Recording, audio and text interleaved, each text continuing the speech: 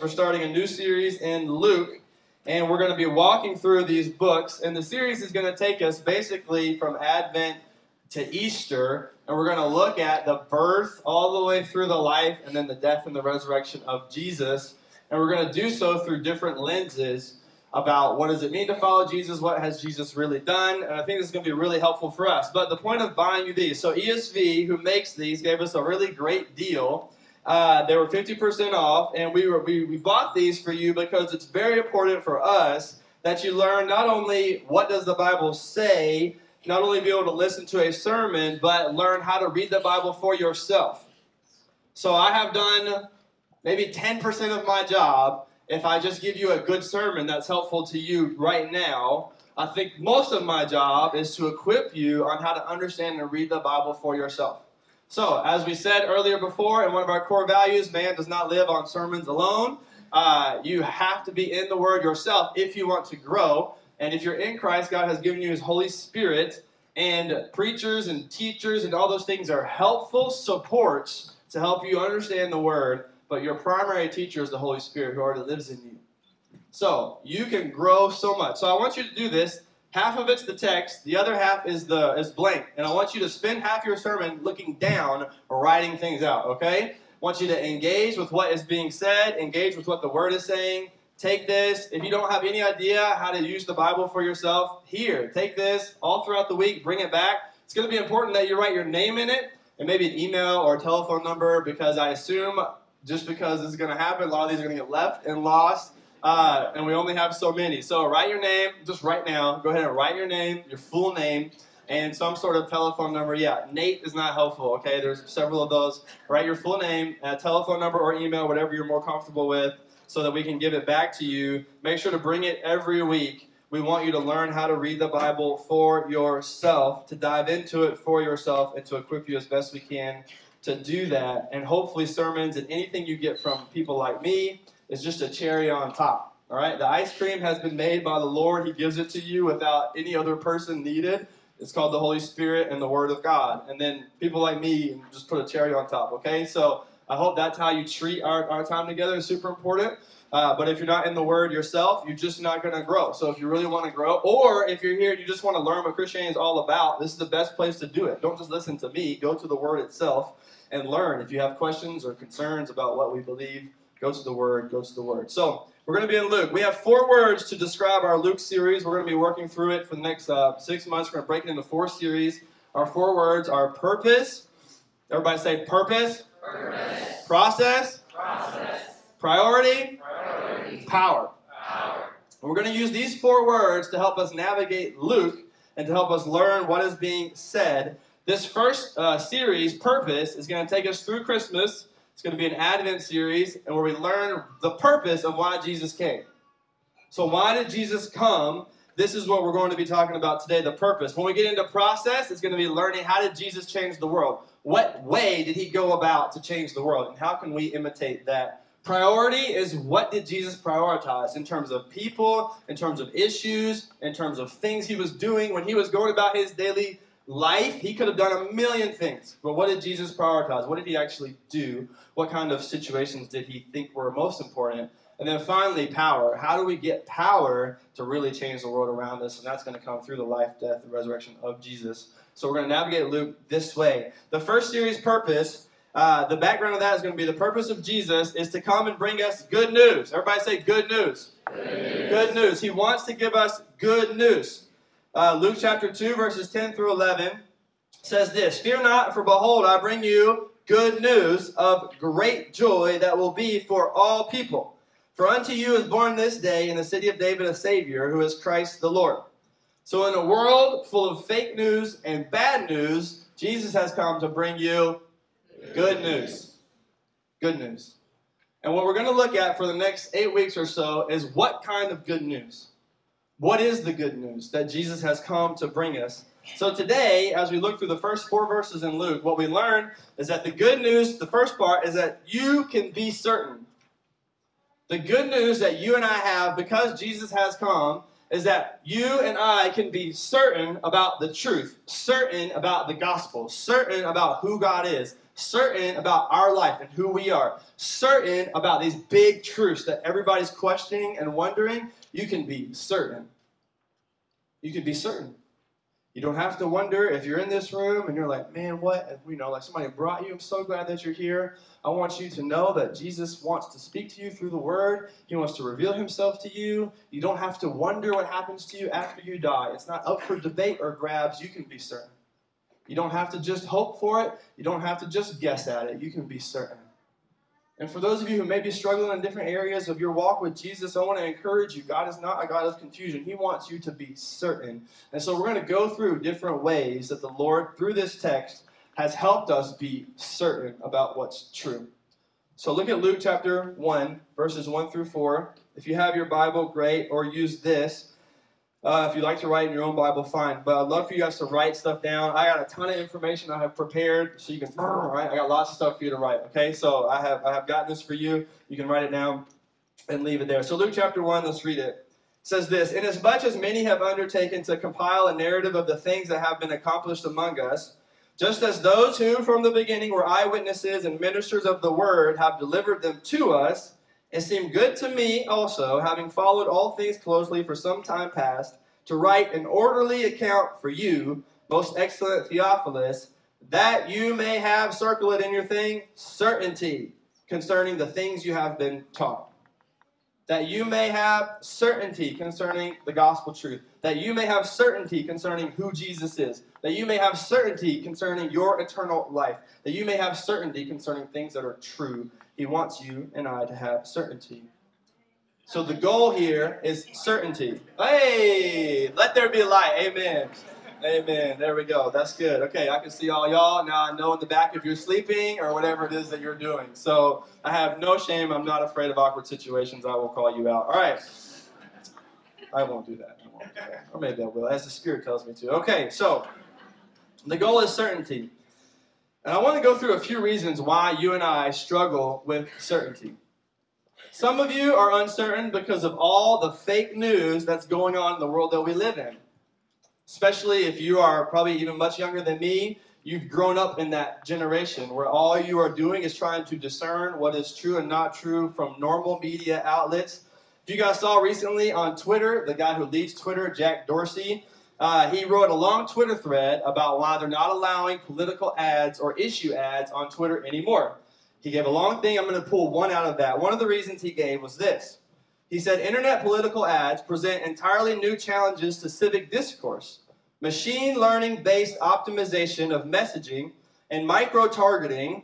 Wait, I need to think for a second about what he's saying, He's smart. Okay, unchecked misleading information and deep fakes at all increasing velocity, sophistication, and an overwhelming scale. And he's saying we can't do this anymore because people can fake things at such a high degree of complexity and they can target at such a high degree of accuracy that it's literally impossible for the whole team of Twitter to discern, sort out, and prevent misinformation. So he just quit. And he said, we're not having political ads anymore. And some of us, many of us live in that now. Some of us have grown up with that. And we naturally mistrust information because of this. We live in a culture where we're skeptical, so we mistrust everything. If it has authority behind it, if somebody says this is absolutely true, we are hardwired now in the world we live in to assume it probably is not. We are so indoctrinated with fake news that we can't discern real good news anymore. We are uncertain about what's true. We mistrust information, and then we bring that kind of attitude to the Bible. And we come with uncertainty, and we have that perspective to the Bible. Some of you are uncertain because of personal suffering in your life. You're uncertain about whether these things can be true because right now you're drowning in some personal, really bad news. Maybe it was just recently delivered to you.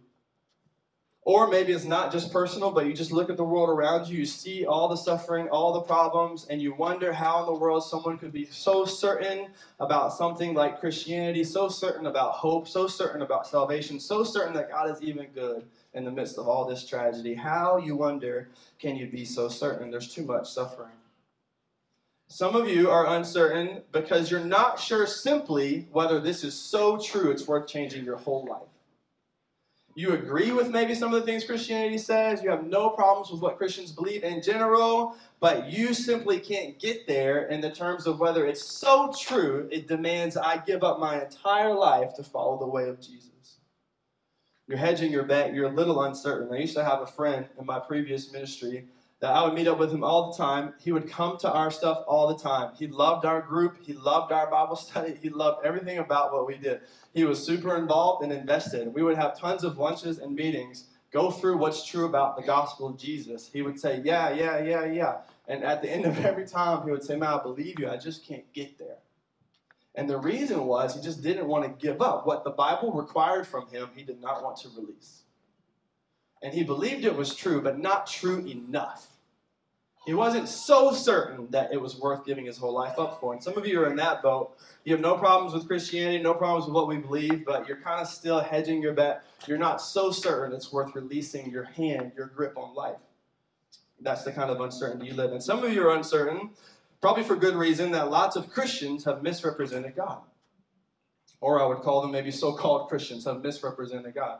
Of course, we all struggle with sin. There's times I myself misrepresent God. There's times you and I who really love Jesus really misrepresent God. But there's also people who intentionally misrepresent God. You know, I was watching, I had a couple things about this. My John, who's one of our pastors here, was in, we mentor on Wednesdays, and he had a mentor in his meeting. And the kid was talking to him about religion and stuff, and basically it got to the point where he was, the kid was frustrated because he felt like churches only ran services to get money. So he thought, I'm just going to pray on my own. I'm going to be religious on my own. He was uncertain about the truth of Christianity because his impression was that Christians only cared about money. Or some of you may have seen this. My friend Mike texted me this clip. We're all looking into Kanye's new conversion in his life. And T.I. had this clip about Kanye's Sunday service. And somebody asked T.I., who's a rapper, who's Kanye's friend, hey, you've been to one of his services. What did you think? And so he began to talk about the service. It was in Atlanta. It was in this big mega church in Atlanta. So he went just to see his friend Kanye, what he's doing. T.I. doesn't seem to be very religious. And he goes, and then he gives this long spiel about what was presented to him and the fact that they took the offering, and then they noticed his impression that T.I. and some rich rappers were there, and they took the offering again. But this time, the teacher got up, and he said, I know God has called 20 of you to give at least $1,000. And he said, I want you to stand up right now. So who's giving $1,000? The Lord's telling me there's 20 of you. And people start standing up, you know. And this is his whole view now of what Christianity really is about, is that when God's people gather, one of their primary concerns is to get money.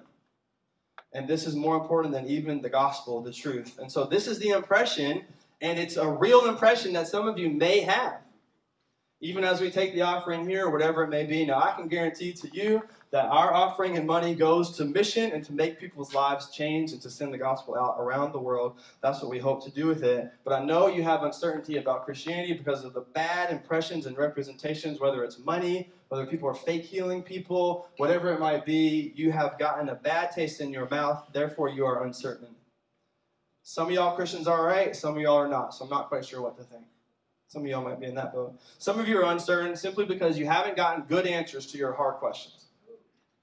You have really good questions, really smart, hard questions, and you just haven't gotten an acceptable answer. And when you try to ask somebody about it, they push it under the rug. They won't deal with you directly because the question's too difficult. And now nobody's actually answered for you. How can God be good and there be evil in the world? Nobody's answered that for you. Or how can God be whatever? These hard questions. Why does it look like this is different than that in the Bible? These really good, acceptable, tough, smart, hard questions. You have simply not gotten an acceptable argument or an answer that you find to be reasonable, so you're uncertain. Some of you are uncertain just because you haven't thought that much about it. This would be me if I wasn't already a Christian. You just go through life and just whatever. You just don't, just whatever happens, you just live in your life, and you haven't really thought that much about it. Could be true, could not be true, You're like, just chill, California dude or whatever. You just want to go surf it. You just haven't thought much about it. So you're uncertain simply by default. You just haven't thought much about it. So there's a bunch of reasons. There could be more, but many of you are uncertain for those reasons, for other reasons. What I want to do today is obviously not address each and every one of those things. That's impossible. We'd be here all day. But throughout Luke, I want you to stick around because we will address all those reasons you are uncertain. Throughout the life of Jesus, we will learn, what does Jesus do with evil? What is he doing? We will learn, what does Jesus do about his sovereignty over the world? What does he allow and not allow? What is Jesus up to? How can I believe in the death and resurrection of a human being? All these different things we will talk about. So stick with us as we go through Luke. We're going to deal with some of the reasons you have uncertainty. Today, though, I want to keep it simple and give you 3 quick reasons why you can be certain. The first is that Luke wants you to be certain, who's the author of the book. The second is that God wants you to be certain. It is his heart and desire. The third is that the greatest place for certainty is in the character of Jesus. So, the first one, we're going to work through these quickly. Luke wants you to be certain. You read in here, we already saw it, Luke 1 through 4. We put it on the screen one more time. That you may have certainty concerning the things you have been taught. This is why Luke is writing this book. And if you're a good reader, you read with the author's intent in mind. You read according to what the author has explicitly said about what they are trying to do. And Luke is not trying to write some story. He's not trying to tell a great tale. Luke is trying to give facts. He's trying to help a group of people become certain about something they've already been taught. So this is Luke's goal for you. As you read that book, this is his aim for them and for us now, that we would have certainty according to the things we have been taught. So certainty is all about credibility, and I want to give you 3 credibility factors for Luke. So you're like, why would I trust Luke? Some of you are like, I don't even know who this guy is. Well, let me give you 3 things. The first is Luke had a credible life. Luke had a credible life. Now this is interesting with the Gospels, Matthew, Mark, Luke, and John. Luke is the only Gentile, non-Jew gospel writer, meaning that he is not already an insider. He's not pre-biased towards God existing. He's not pre-biased towards the Messiah coming. He was not indoctrinated and raised with that thinking in mind. He was a Gentile. Therefore, we understand that he was an outsider from the beginning, which is helpful because he has no, what we would call, traditional bias. Some people, I tell them, I'm a Christian. They say, where are your parents? Christian. They're like, that's why you're a Christian. If you grew up in Iraq, you'd be a Muslim. If you grew up somewhere else, you'd be Catholic. You're a Christian because your parents are Christian. Just like I'm a Muslim because my parents are Muslim. It's called traditional bias. And so we see that here, this is not the case. It's not like, oh, of course Luke's going to believe in Jesus. He was waiting for a Messiah. He was Jewish. No, Luke was a Gentile. He came from the outside. Therefore, he had to be convinced by the facts. He had to be convinced by what he saw. He had to be convinced by what we're going to see, eyewitness testimony. He was very much on the outside looking in, becoming convinced by the things that he learned about this Jesus. Some of you today may be on the outside looking in. I want to open this up to you to help show you and convince you that this is true. You can be certain about the things of Jesus. So Luke had a credible life. Another thing we'll see here is Luke was a doctor, historian, author, researcher, and missionary. I would call that a competent human being. If you got me a doctor or a PhD researcher, somebody who was on the field with their practice like a missionary, and they're somebody who could write good books, and you asked them to figure something out, I think they would do a pretty good job. I think you would probably assume credibility. You would say, if that person writes me something about a subject, I'm going to listen to it at least. They're competent. So Luke is a competent human being. He's a historian, doctor, author, missionary. Also, Luke was personally involved. So he believed this so much that he began to risk his life, because as we'll see, Luke was involved with Paul, and Paul was the most OG, just do anything you need to do to get the gospel out, get beat down all the time, no cares, just going after a person in the world. And Luke attaches himself with Paul, which means Luke's also in throwing distance when people are stoning Paul, and it means Luke's also attached to Paul. So Luke believed this so much that he said, I'm going to give my life for it. If I die, I die. So Luke has credibility. He's competent. He wasn't an insider. He didn't have traditional bias. And he risked his life for what he believed. Luke is a credible person for us to listen to. Secondly, Luke had credible sources. If you look here at the text, we can put it on the screen again. Look, it says he spent time with eyewitnesses. And many of those eyewitnesses were obviously alive when Jesus was born and lived and raised again.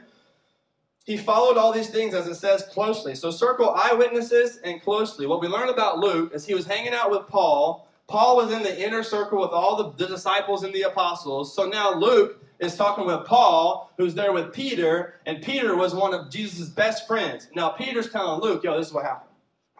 And then Luke's talking to John, and John's like, yeah, I was there. And Luke's talking to all these people, boom, boom, boom, boom, boom, because he's with Paul. And so the whole squad now is with Paul after Paul gets converted. So Luke's spending time getting information from the best sources, the ones who are with Jesus. And now he's compiling the information that he gets. Now, in a court of law, right, it only takes one or two or so eyewitnesses to actually judge somebody in terms of what happened. And now in the Bible, we have so many credible eyewitnesses where Luke gets the account from. We can believe what he said because he got the information from the people who were there. Luke was not himself a disciple of Jesus at the time. Remember, he was a Gentile. What's also interesting about the source factor here is that Luke got his sources from them. And then you see here, it says, many have undertaken to compile a narrative of the things that have been accomplished. Meaning, there's lots of other people who are writing about this, and if I say something explicitly untrue, it will be contradicted by all the other people who are writing about it. Meaning that Luke wasn't the only person writing this story. You see Matthew, Mark, Luke, and John, obviously, and other people we have information from, secular people, historians are living at that time. Luke is basically saying, I'm going to put this information out there. There's a lot of people writing narratives, and you can just compare them and see what lines up. So Luke had credible personal sources. He had credible sources on the outside. So what we have here is a very credible document from Luke. Thirdly, Luke had credible examples. He does two things. He seeks to fulfill the prophecies about Jesus. So I'll give you an example, Luke chapter 4, verses 17 through 31. And he records how Jesus says he's fulfilling the prophecy made in Isaiah 61. So now to Jews, he's like, this is your Messiah. I'm going to give you an example. And then he fulfills the prophecies of Jesus, like Luke 9:22, where Jesus predicts his own death and resurrection. Luke's looking back, saying Jesus fulfilled a prophecy, and then what Jesus said came to pass. So now Luke has credible examples. So a credible life, credible sources, credible examples. We should trust Luke. Luke wants you to be certain. Okay, the second thing, God wants you to be certain. Now, we see that Luke wants you to be certain. That's all well and good. But the important fact here is that this comes from God's heart. God himself wants you to be certain. And some of you, I hear this even now from like competent people that say, if God wanted me to be so certain, if he wanted to be clear, why doesn't he just write it in the sky? Just, Jesus saves, make a big cloud out of it, you know? And I'd be like, okay, that's me. Or I wish you would do that. What if? I said, what if God just showed up and sat next to you? And then he did some crazy stuff. And then said, I'm God. Would that be good? They're like, yeah, that'd be pretty good. And I'm like, that's what he did. That's literally what he did. This is what he did. He came down from heaven to earth in a body and said, hey, I'm God. And he did a bunch of awesome things to prove it. God wants you to be certain. He does. And by God's grace, hopefully we'll develop more certainty as we read through this. So I want you to know God's heart. So first, Luke wants you to be certain. Now I want you to see God's heart in 5 different ways. Number 1, God wants you to be certain that he exists. This is Romans 1, 19 through 20, Psalm 19:1. I won't read the whole thing, but the idea being from both these texts is that God has created the world in a way to display himself so that your natural instinct as a human being is to believe that there's a God. Now, what gets interesting about this is Romans 1, if you continue through verse 21 and 22, it basically teaches us that everyone knows there is a God. Nobody, at the end of the day, rejects God intellectually, even if they have reasons. It's a heart issue. It says in Romans chapter 1, verse 21, that they know he's there, but they suppress the truth. I hate it. I don't want there to be a God that rules over my life. I don't want somebody to tell me what to do. I don't want to be accountable for the things that I have to. I want to live my life my way. And God is there, but I hate that. So I suppress the truth, and now I go come up with lots of reasons why God can't exist. So we see that God has made the universe, Psalm 19:1, the heavens declare the glory of God. The sky above proclaims his handiwork. You say, why does God not write it in the sky? Well, he did. He did write it in the sky. The stars and the clouds and the way the universe works is literally singing his praises every day. So God wants you to be certain that he exists. He created a world that only makes sense if there's a designer behind it. God has not left this unclear. God wants you to be certain that he exists. Number 2, God wants you to be certain that he has spoken. God wants you to be certain not just that he exists, but that he has spoken. So 2 Timothy 3, 16 through 17, all scripture is breathed out by God. I love this in Joshua 23. It says, not one word has failed of all the good things the Lord has promised you. So what I want to do real quick, all right? Now this is more, I just want to help you and give you 3 reasons why you can trust the Bible. Okay? Now there's 100 more. I'm going to give you 3 because I'm trying to keep this fast.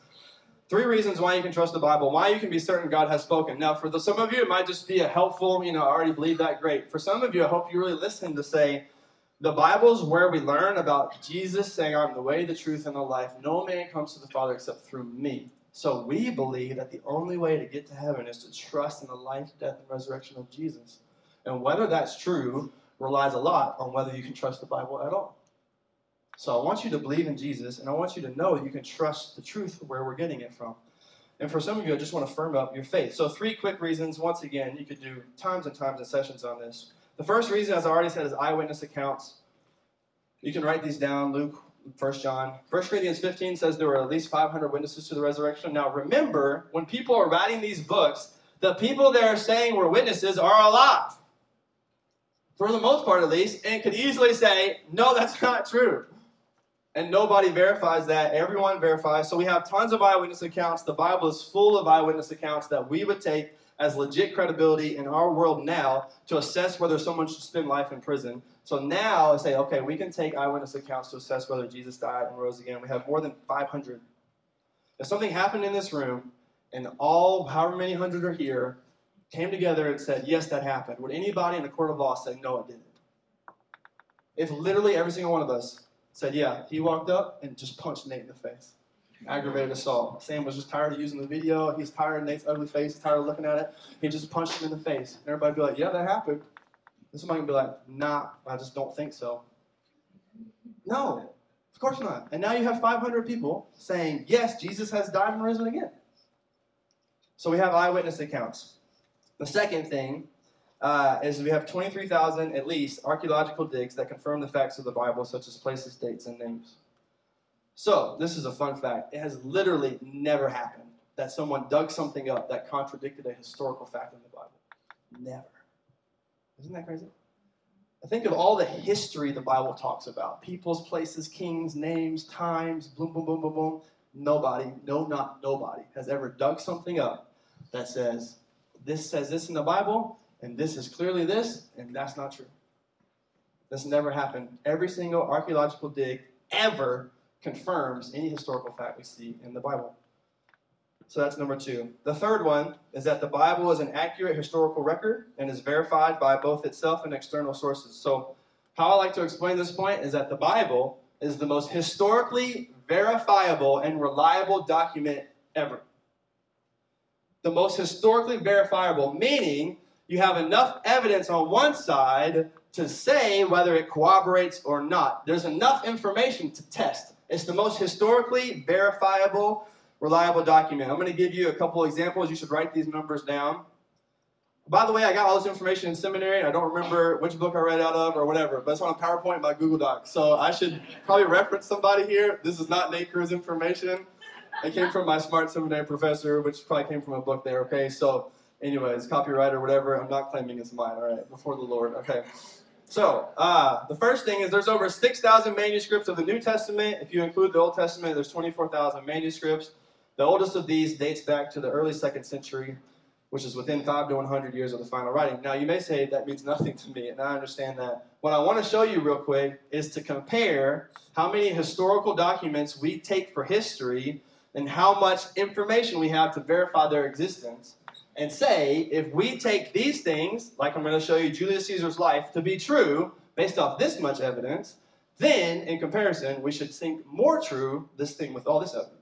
Okay? That's what we're doing. We're just making a big stack here and little bitty stacks over here, okay?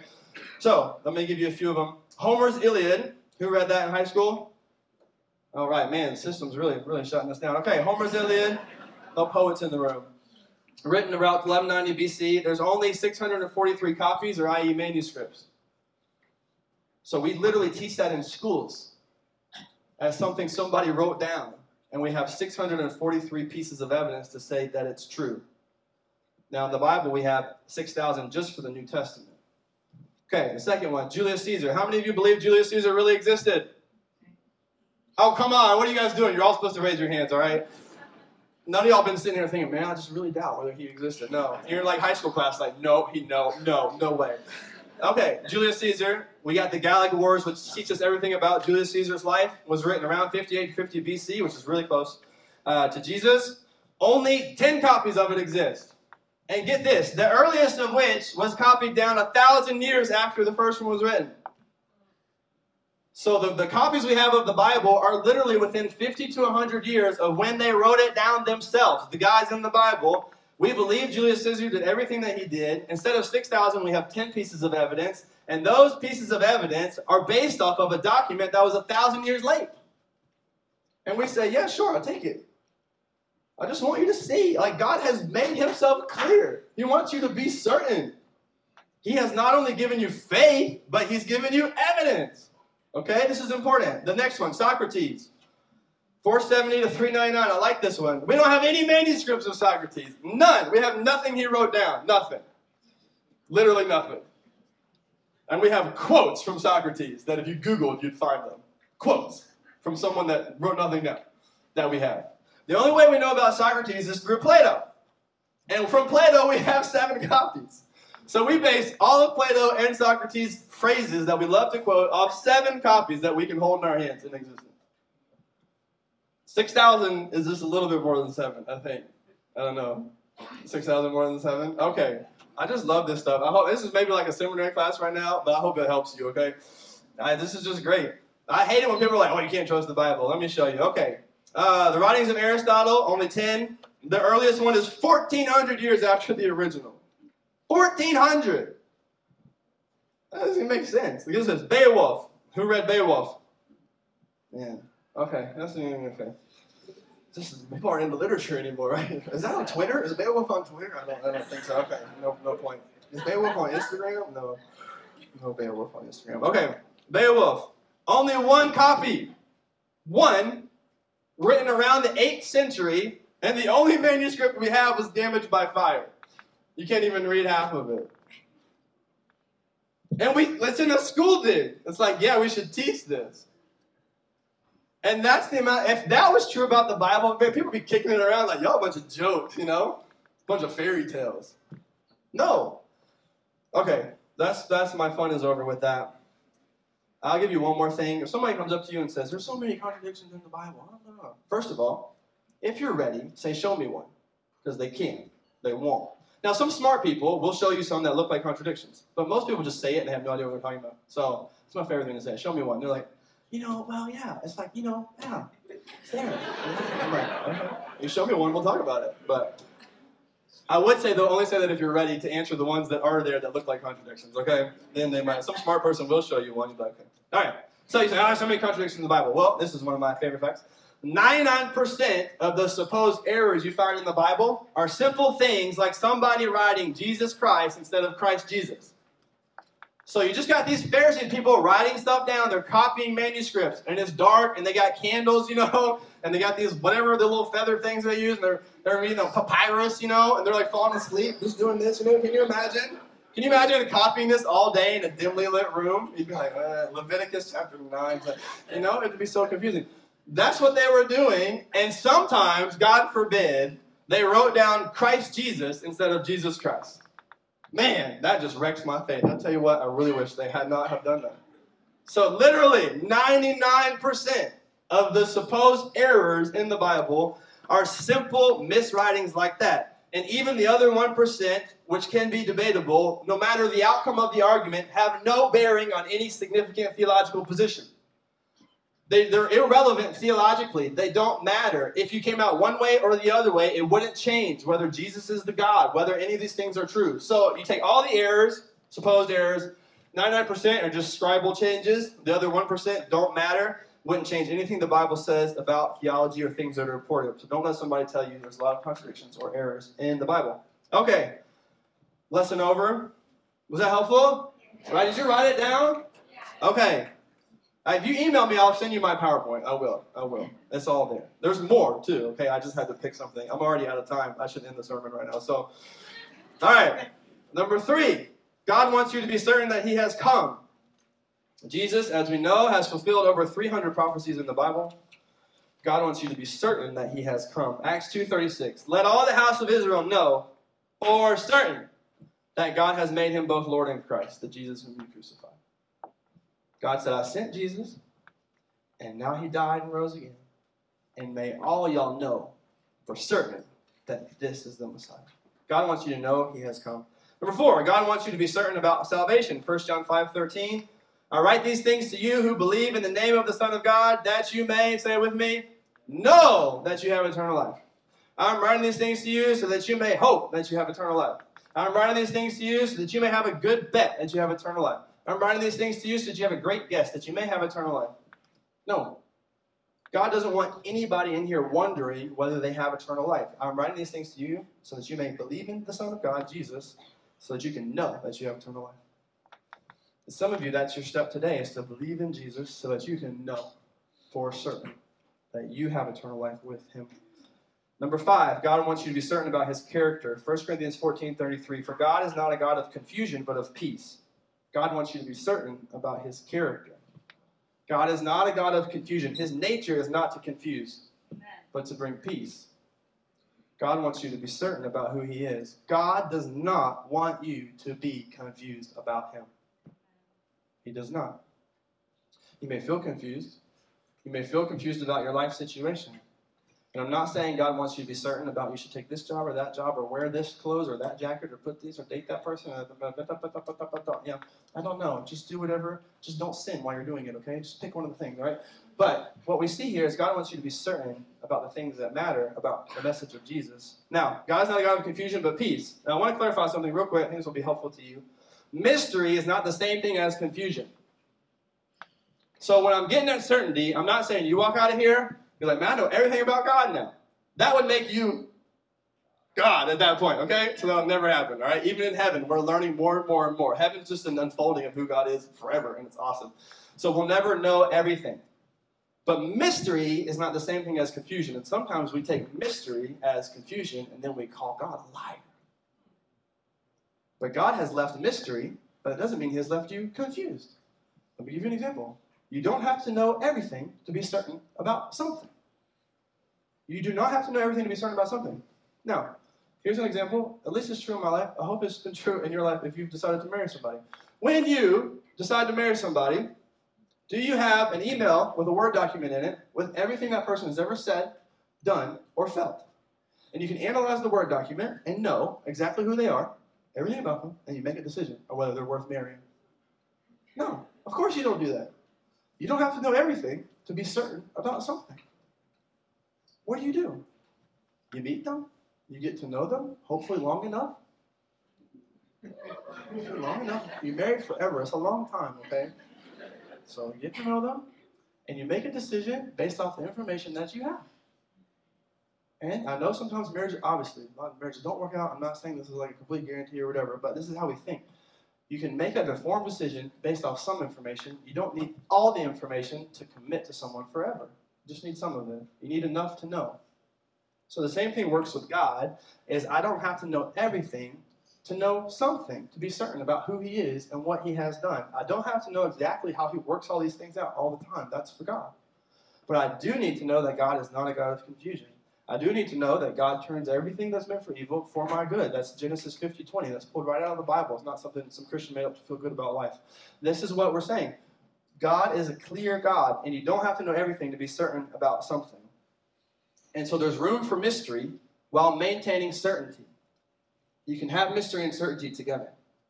This is what the world wants to try to pull apart for you, to say if there's mystery, you can't have certainty. But the Bible says no. You have enough to know. So, certain mystery is not the same thing as confusion. You don't have to know everything to be certain about something. Okay, the last thing, the greatest place of certainty is in the character of Jesus. So, this is important. We can trust the Bible. We can trust Luke. We know God's heart. But at the end of the day, the greatest place for certainty isn't in the facts that you can line up, but in the person of Jesus Christ. Hebrews 13:8. Jesus Christ is the same yesterday, today, and say it with me, forever. He is the same yesterday, today, and forever. The greatest place for certainty is in the character of Jesus. So the goal of reading through Luke and the goal of teaching through Luke is to help all of us encounter Jesus. So something you need to write down. Certainty grows with connection. Certainty grows with connection. If you grow and pursue connection with God, you will grow in your certainty of God. The reason so many of you are doubting and struggling is not because you don't have enough information. It's because you haven't invested in the relationship. You know the facts. You believe what's true. but you're still waffling and you live uncertain without confidence in God simply because you haven't related to Him. Certainty grows with connection. The more my wife proves to be faithful and loving and true, the more I spend time with her and she proves to be everything that she has said that she is, the more I trust her and the more my relationship with her grows more certain. In the same way it is with God, the more I connect with Him, pursue Him, spend time with Him, love Him, get with Him, my certainty will grow. And so many of us, once again, have relied on pastors and teachers, people to give you information about God, facts, somebody like this to line up the truth. And what's really going to give you certainty in life, not just certainty about this, but certainty every day. Certainty to follow Jesus. Certainty to be sure about who God is. He's for you and not against you. Certainty to give you hope in the midst of really tough times. The kind of certainty in God's goodness that allows you to sing hallelujah in the storm. The kind of certainty that you need,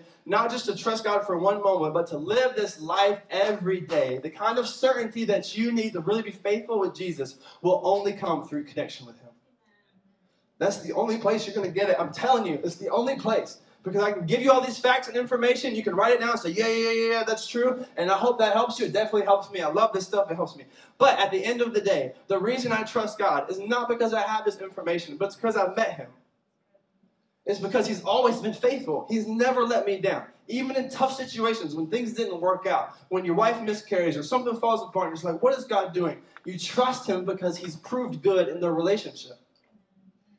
It's my relationship that gives me certainty. It gives me faith. It gives me confidence. And what I want for all of us is to take this or your Bible or whatever and begin to foster your connection so that you can grow in your certainty.